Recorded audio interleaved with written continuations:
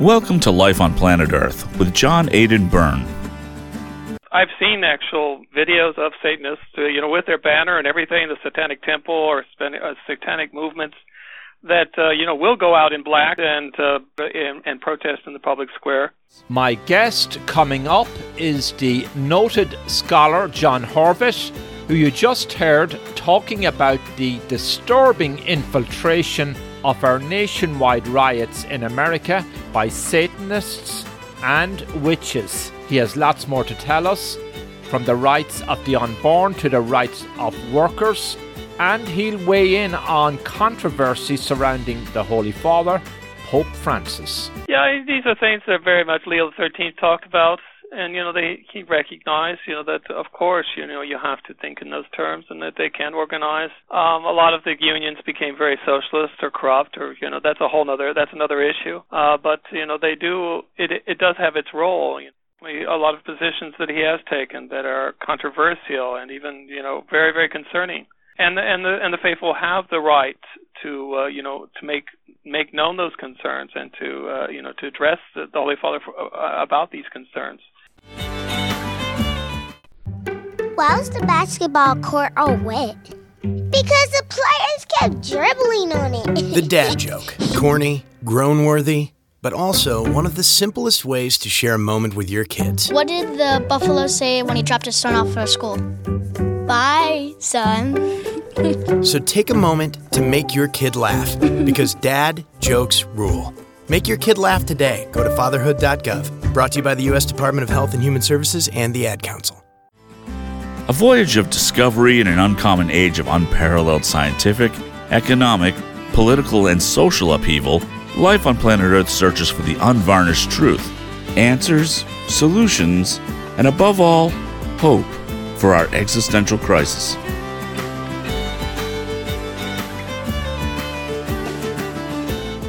Well, it's grand to be back. I'm your host, John Aidan Byrne. Hope you're doing well and regaining your freedom in the wake of the COVID-19 shutdowns across America and across the globe. Wherever you are welcome to our show. The world is already different. This COVID-19 crisis has cost us trillions, and businesses will be gone forever. It will change even how we view the world of politics and our institutions. John Horvat is my guest.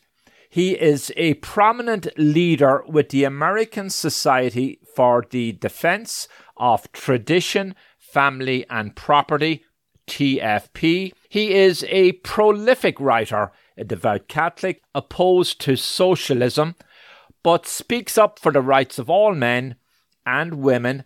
I asked him for his take on the COVID-19 shutdowns, riots on American streets, calls for the defunding of the police, and the general mayhem in many places. We're going through a period of historic transition. There is definitely a very concerted effort to destroy what's left of Western Christian civilization. And even the liberal establishment,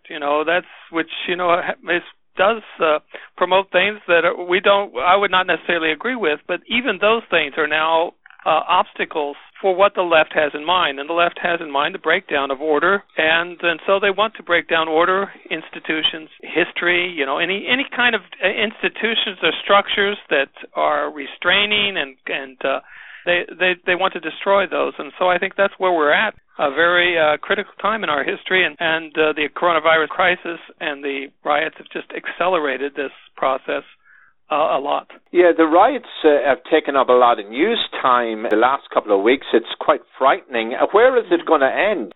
Well, I would hope that there will be a reaction, and I think I believe in historic processes, but I don't believe they're inevitable. That we can react, and we should react anytime we can to break down these processes and not allow them to go to their final consequences.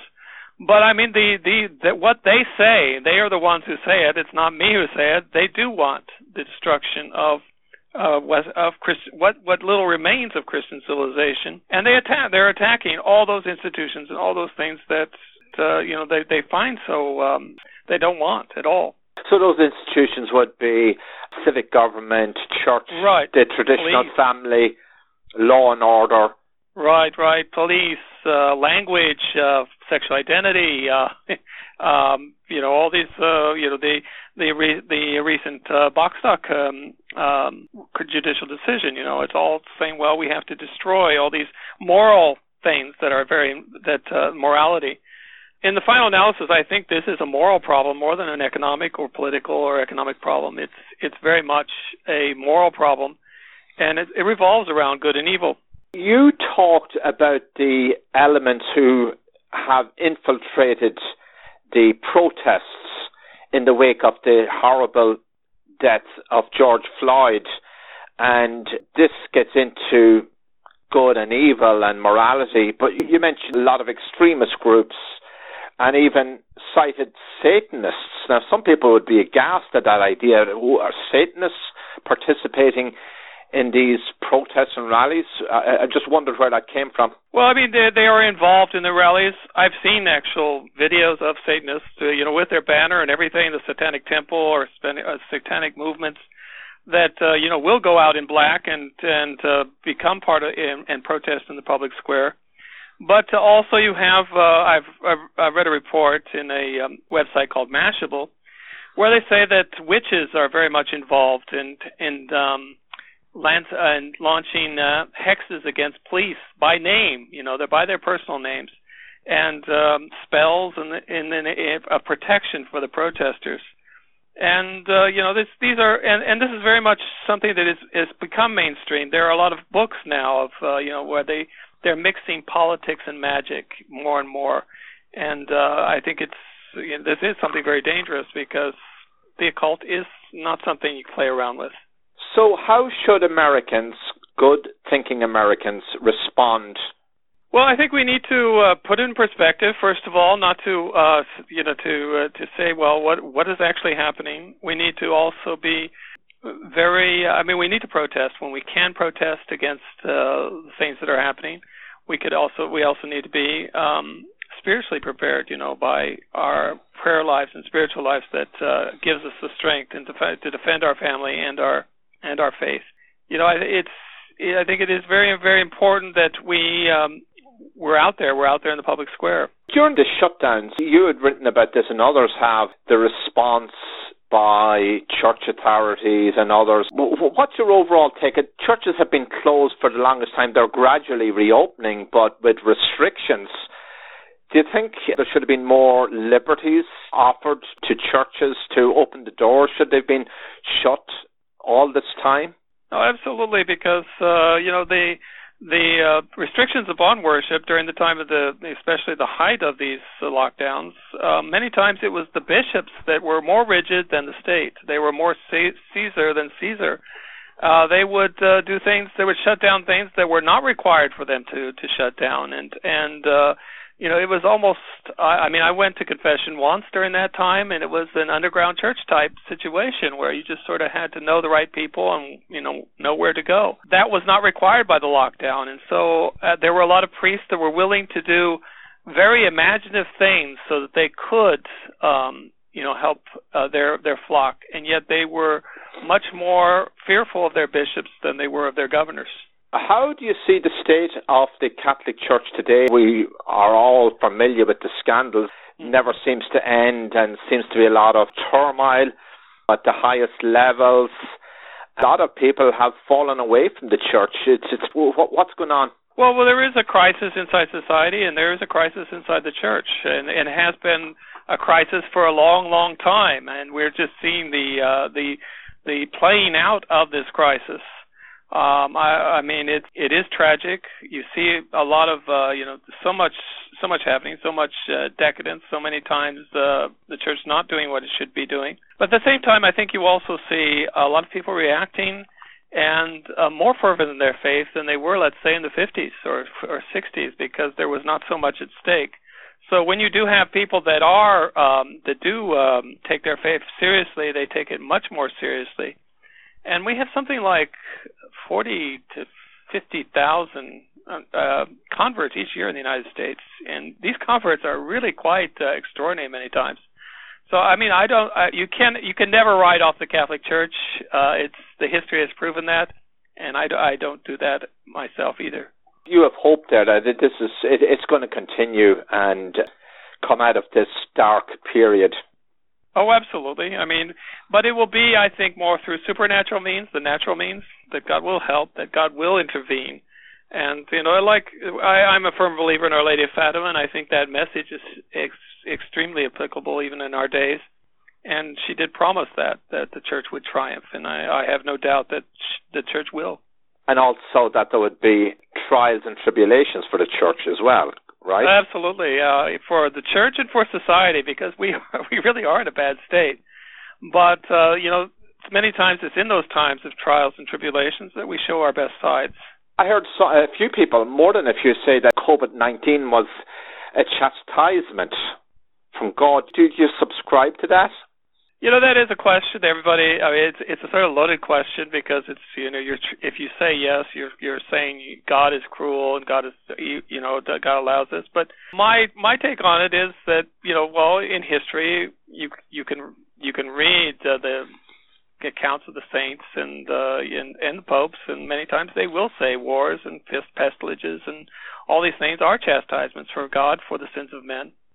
But my best proof is to say that if you really want to know answer that question, ask a repentant sinner, and they will probably tell you, yes, I think so. At least I know from my own point of view as a repentant sinner that I deserve any chastisement that comes upon me, and I willfully take that because I know of the offenses that I've done against God. You are very active, your group, in the pro-life movement. Where is that battle headed in America? Are we going to restore a pro-life culture in America? Well, I would definitely hope so. I mean, that has been the goal from day one, because you can never have half an abortion. So it's either one way or the other, or the two sides are locked in battle. And way back in the 70s, I was there at some of the first pro-life marches. Everybody sort of wrote off the pro-life marches as pro-life movement as on the wrong side of history. And now we're seeing, that an increasingly large number of Americans do hold at least some kind of pro-life position, not quite what we would want, but they still hold those positions. We're gaining, let's say, in the war on public opinion on the pro-life front. So I think it is an issue that has galvanized a lot of people and mugged the people have been mugged by reality by the issue, and they see just how evil it is. Yes, I definitely hope we do have an abortion-free America, because then I think God would really bless our country and so I definitely think we need to work toward that. Well, what's happening is there's so many young people and students involved in the pro-life movement. Right. Oh, yes. Going to the march is just an amazing sight, and you don't see that on the other side. You see aging feminists. It doesn't get the media attention it deserves each year in the mainstream media. We've come to sort of expect that, It's over time. You just say, well, they can't get their math right, but we know who was there, and God knows who was there. John, tell us a little bit about your organization. Okay, we're a civic organization of Catholic inspiration, and we defend these three values of tradition, family, property through books, publications, activism, street activism, university action. We're very active in the pro-life and the pro-family movement. We have offices throughout the country, including Washington D.C., and we were first established here in the United States. I think it was 1975, and we're part of a network of similar organizations that exist throughout the world in 25 countries. Well, we have what we call full-time members, full-time volunteers, which is around 80 or 90 full-time volunteers. And then we have, different campaigns in which people can become members, by supporting our organization and also getting involved in our activism. One of those campaigns is America Needs Fatima, which a lot of people might be familiar with. And I think last time I heard, it has something like 200,000 members. I'm not exactly sure, but somewhere around there, 200,000 members. Well, your members are always quite noticeable at different rallies and events with your distinctive dress and your signage and so on. So you do stand out. And the bagpipes. And the bagpipes.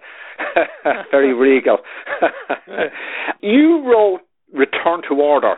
Very interesting read about an organic society, and you talked about the tempo of life today, a frenzied economy. And also in your bio, you describe yourself, among other things, as correct me if I'm wrong, a Christian economist.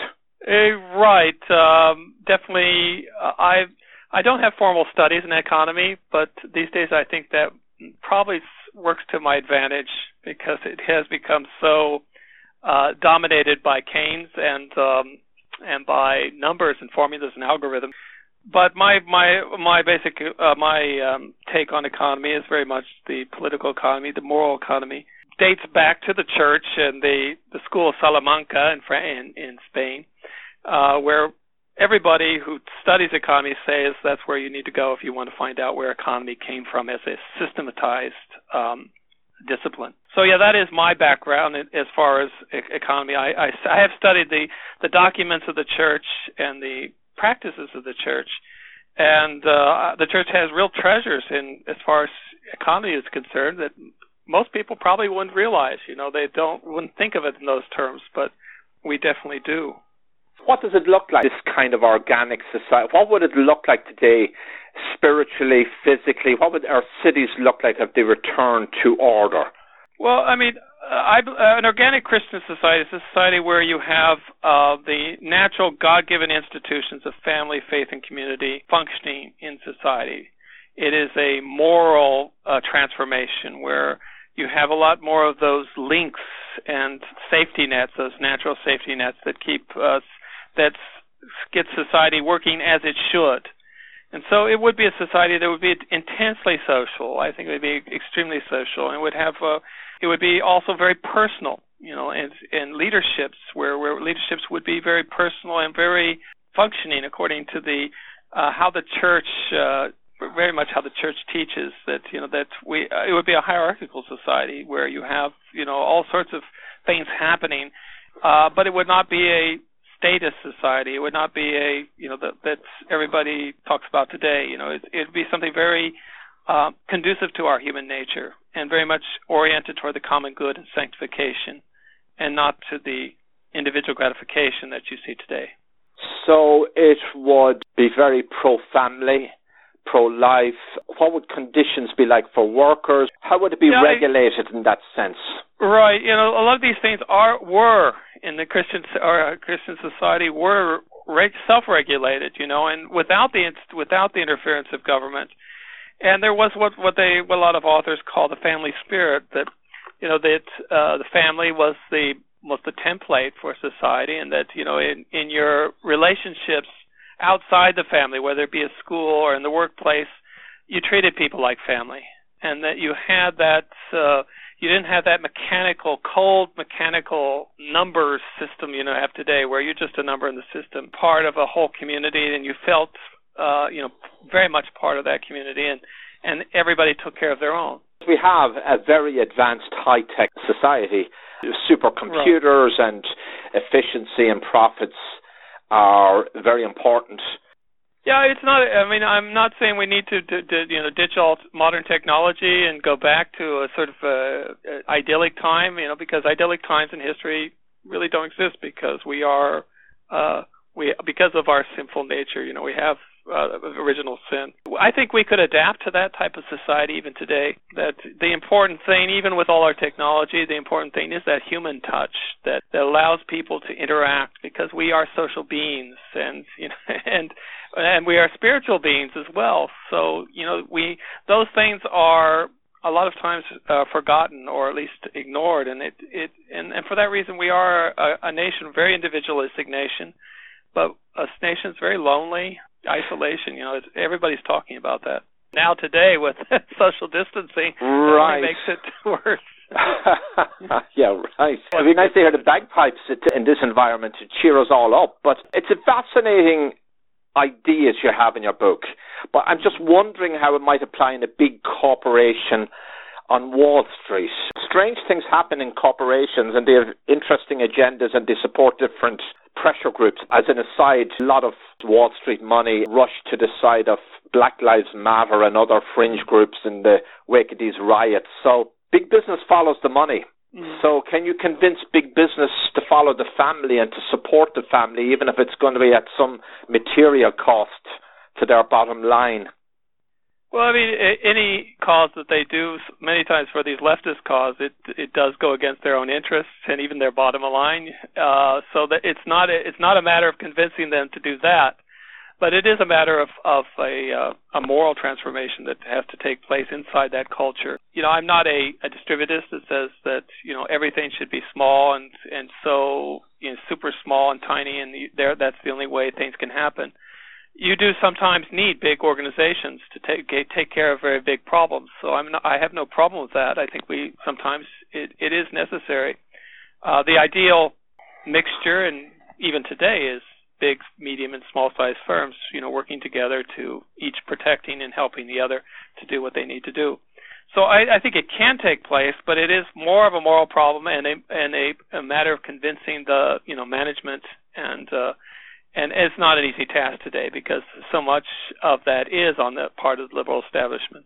Back in the day, it was not unusual in Catholic countries for families and workers to stop at 12 o'clock to say the Angelus or bless themselves going by a church. I couldn't imagine that happening, for example, on a large scale in New York City, where somebody at a desk stops to say the Angelus. So frenzied and in such a rush to get to work, the last thought in their head is dropping into the church and getting an early mass, morning mass. Right, yeah. So I suppose what you're also saying is if we slow down, you might stimulate more religious fervor. Right, and you know, if you had, let's say, a very fervent clergy that would be able to do this, to do that work, and to tell people to do this, and not leave it to the lay people to say, well, we need this.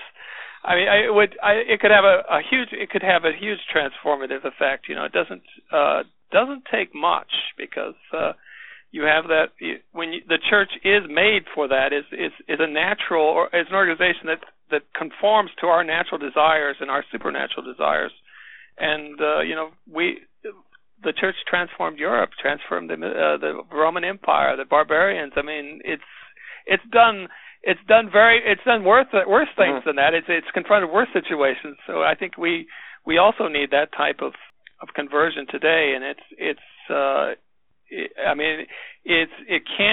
can happen, but it may happen through after much tribulation and after people have woken up a bit. We're going to talk about the church's role in history. That's with the hospital system, education, and other sectors. Yes, absolutely. I mean, it just you look at the whole. You look at education. You look at the hospital system. You look at law. Law was systematized in the Middle Ages. Economics. The Salamanca School was systematized by the church.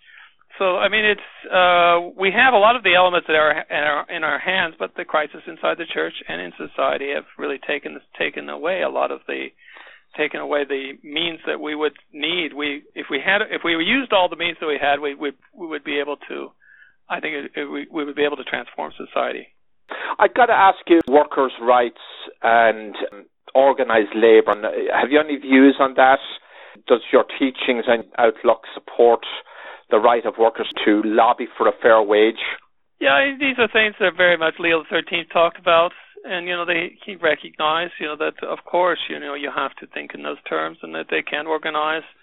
A lot of the unions became very socialist or corrupt, or that's another issue.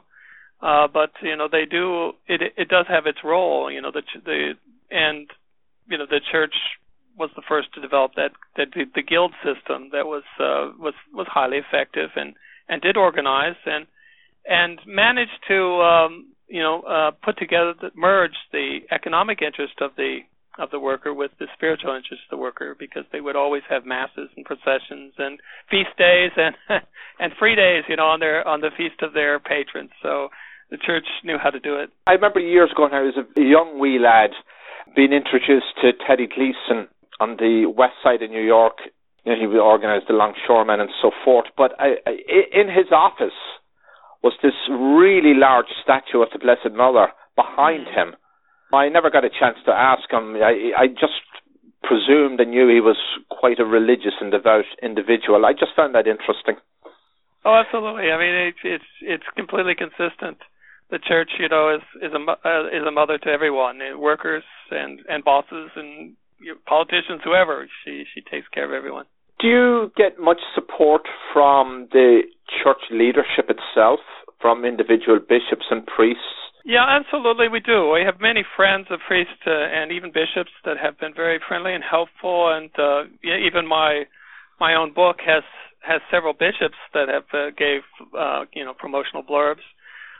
So we do. I mean, I certainly wish we had more, but we do. There are those bishops out there that who do engage in the fight, and we need to encourage them to keep it up. We'll be back after this wee break and pick up my interview with John Horvis, the scholar, author, and leader in the Catholic-inspired organisation, the American Society for the Defence of Tradition, Family and Property. I'm your host, John Aidan Byrne. Why are 20 veterans a day taking their own lives? In this new, gripping, brutally honest memoir, Iraq War veteran Tom Voss reveals the answer and an unexpected solution to the veteran suicide epidemic. Driven to the brink of suicide by the moral injury of war, Voss walked 2,700 miles across America in search of healing. What he found was something medication and talk therapy couldn't give him: relief from the guilt, shame, and sorrow that had been torturing him for years. A relief that came in the most unexpected form: meditation and sacred breathing techniques that shattered his understanding of war and himself. Dr. David Shulkin, 9th Secretary of the VA, says Where War Ends will inspire countless others, leaving them with a sense of purpose and hope. Brian Kinsella of Stop Soldier Suicide calls Where War Ends a captivating personal journey written with a compelling urgency. For veterans, their families, and anyone suffering from trauma, Where War Ends offers an antidote to the moral injury epidemic. Get your copy today on Amazon, Barnes & Noble, Target, IndieBound, or ask for it at your favorite library or independent bookstore. What always amazes me is the disparate messages you get from individual church leaders. You get one bishop who is traditional, pro-family, pro-life, and then you get others who are quite the opposite and making concessions and seem to be less pro-life and quite liberal.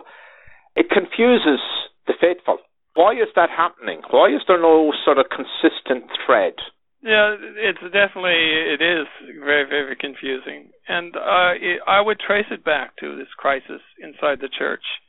I mean, even the times of Paul VI, you had, him saying that there is this self-destruction taking place inside the church. So it goes back. It certainly goes back far. There was a lot of bad philosophy, a lot of bad theology taught, and those things have consequences. It's not just those things are not just very abstract subjects that have no consequences. They definitely do, and we're paying those consequences today. Is reform still needed in the church? We've read stories about scandals in seminaries, and is there an ongoing reform still necessary? Definitely, and as you see in the more traditional seminaries, you will have a lot of vocations, and you'll have them overflowing sometimes. So it's not to say that those vocations are not there, or that people are not attracted to the church or to the liturgy or to being priests and nuns. They're definitely out there. If they would be faithful to their mission, and faithful to the traditional teachings of the church, we would be in a much, much better situation. What's your take, John, on Pope Francis? He's a lightning rod for criticism. Well, no, there's definitely a lot of positions that he has taken that are controversial and even, very, very concerning. And the faithful have the right to to make known those concerns and to address the Holy Father about these concerns. And so things like Amoris Laetitia, which is one of his encyclicals that deals with the question of divorce and remarriage. Many of his other teachings with ecumenism, the Abu Dhabi Declaration. there are definitely problematic issues that need to be addressed, and Tradition Memphis probably has addressed on our website, saying, well, we are concerned about these issues. Well, you've written publicly about, and can we bring this up, Father James Martin speaking at Catholic colleges, and people who are familiar with Father Martin knows his position on homosexuality. It's never quite clear where he exactly falls, but he gives enough strong hints. Maybe you could talk about that a little bit. Well, I mean, he is a very outspoken Jesuit and very smart. He doesn't say outright many of the things that he would get him into a lot more trouble, but he does make statements that are, very, very indicative of where he stands. We put out a flyer, something like 10 quotes or 10 reasons why you must be against Father James Martin. Yeah. And, there are all sorts of quotes where he's saying, well, homosexuality is a gift of God, or we need to, I don't know, I can't remember the 10. But they are pretty much leave no doubt as to where he stands. So we have been very active in protesting in the public square where he has spoken, and we've noticed he isn't speaking as often as he used to. Yeah, he's been very quiet lately. Right, and but when we do find out that he is speaking somewhere, we like to make known our opposition. So what's next up for your group? Any major campaigns? I'm sure the shutdowns have impacted your abilities to get out. Right now we are in a campaign of where we're sending out young volunteers, maybe 10 or 15 to a van, and they're going throughout the country, and they're with the statue of Our Lady and our banners and our bagpipes. And we're visiting all 50 state capitals and praying for the country, especially in this time of crisis with the COVID and the riots. And so we're inviting people to come and to pray on Capitol steps and other significant places for the nation, because we feel that supernatural solutions are very important. And many times it's, we arrive and we're just after a Black Lives Matter demonstration or just before one, but we manage to stay clear. And to stay calm. That does take a certain strength of character and faith for sure. What kind of reaction do you get from lawmakers? I'm sure some of them support you. I can think of a few. Yeah, no, we do have a liaison with the legislators, and we have a Washington Bureau office where we take part in coalitions and meetings and roundtables that bring up the issues of tradition family property. So we do have a contacts with them, and especially the more conservative ones. You mentioned and touched upon you believe in miracles. I mean, all good Catholics should believe in miracles. Right. How can you explain anything otherwise? And you've been to Lourdes. Oh, absolutely, yes. After all these years, it gets record numbers of people. So people are going there. I'm sure some go because it's a place to visit, but I have to believe many are there because of their faith. Right, yeah, so absolutely. Yeah, I believe in miracles. I believe God does intervene in history. And the modern narrative is that God just, if he does exist, he was the clockmaker that wound up the clock and lets it go, and according to its own rules and mechanics. But that is not the church's position, that God can intervene in history. He can change events. He can, we pray so that a storm doesn't hit us. And it doesn't, If we didn't believe that God could not move the course of things, we wouldn't pray. So anyone who prays in some way has to agree that God can do something and that miracles do happen. Any parts of America more corrupt morally, spiritually than others? I'm just thinking now of New York City, where you have a governor who supported radical abortion legislation, sometimes makes light of God in a very flippant manner. Any thoughts on that? Well, definitely, you have more liberal parts of the country, but wherever you go in the country, you will find Americans who are conservative, who are traditional, who desire a type of return to order. You can go in almost any part of the country, even the most liberal, and sometimes in the most liberal, they're more, they are more combative because they are more combated. So I don't think you can exclude any part of the country that from the battle, from the cultural war that exists. But yes, definitely there are people all over the country, and that's we travel the country and we see it all the time. I wonder if you managed to have a sit down with Governor Cuomo one-on-one, could you convince him? I mean, he was raised Catholic. Right, yeah. And now he's a rabid pro-abortionist and quite liberal in a lot of positions. Could he have a change of heart, you think, during his lifetime? It can, but it is his decision. He has that free will. We can pray for him, we can ask for his conversion, but he is the one that has to make that choice. And people usually make choices based on their lives and the way they live their lives. And based on the way he lives his life now, you have to ask questions. You can't, assume that he will convert at the end or whatever. But it's a difficult case once you've set in your ways and you've really pretty much given yourself over to those ideas. Then you have to go to the miracle.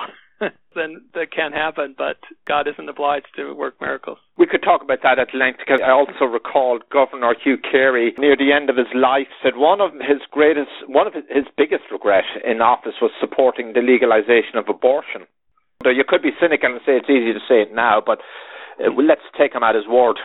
No, I mean, it can happen, and there have been spectacular conversions, throughout history, and even happening now. People who lived horrendous lives, or movie stars and singers and all these kind of people, and they end up in convents. And you say, well, the grace of God can do all. John, I want to wrap up here. And so you're hopeful for our future. I think we can come out of this dark period, and we shouldn't give up and despair. No, never give up and never despair, because we're on the winning side. I definitely believe that. I mean, and really you have to just center all your hopes on your faith. The faith and I think with the grace of God, that becomes much easier to do. I'm a realist and see that there definitely are problems and major problems, but I think God will see us through. You've been listening to Life on Planet Earth with John Aidan Byrne.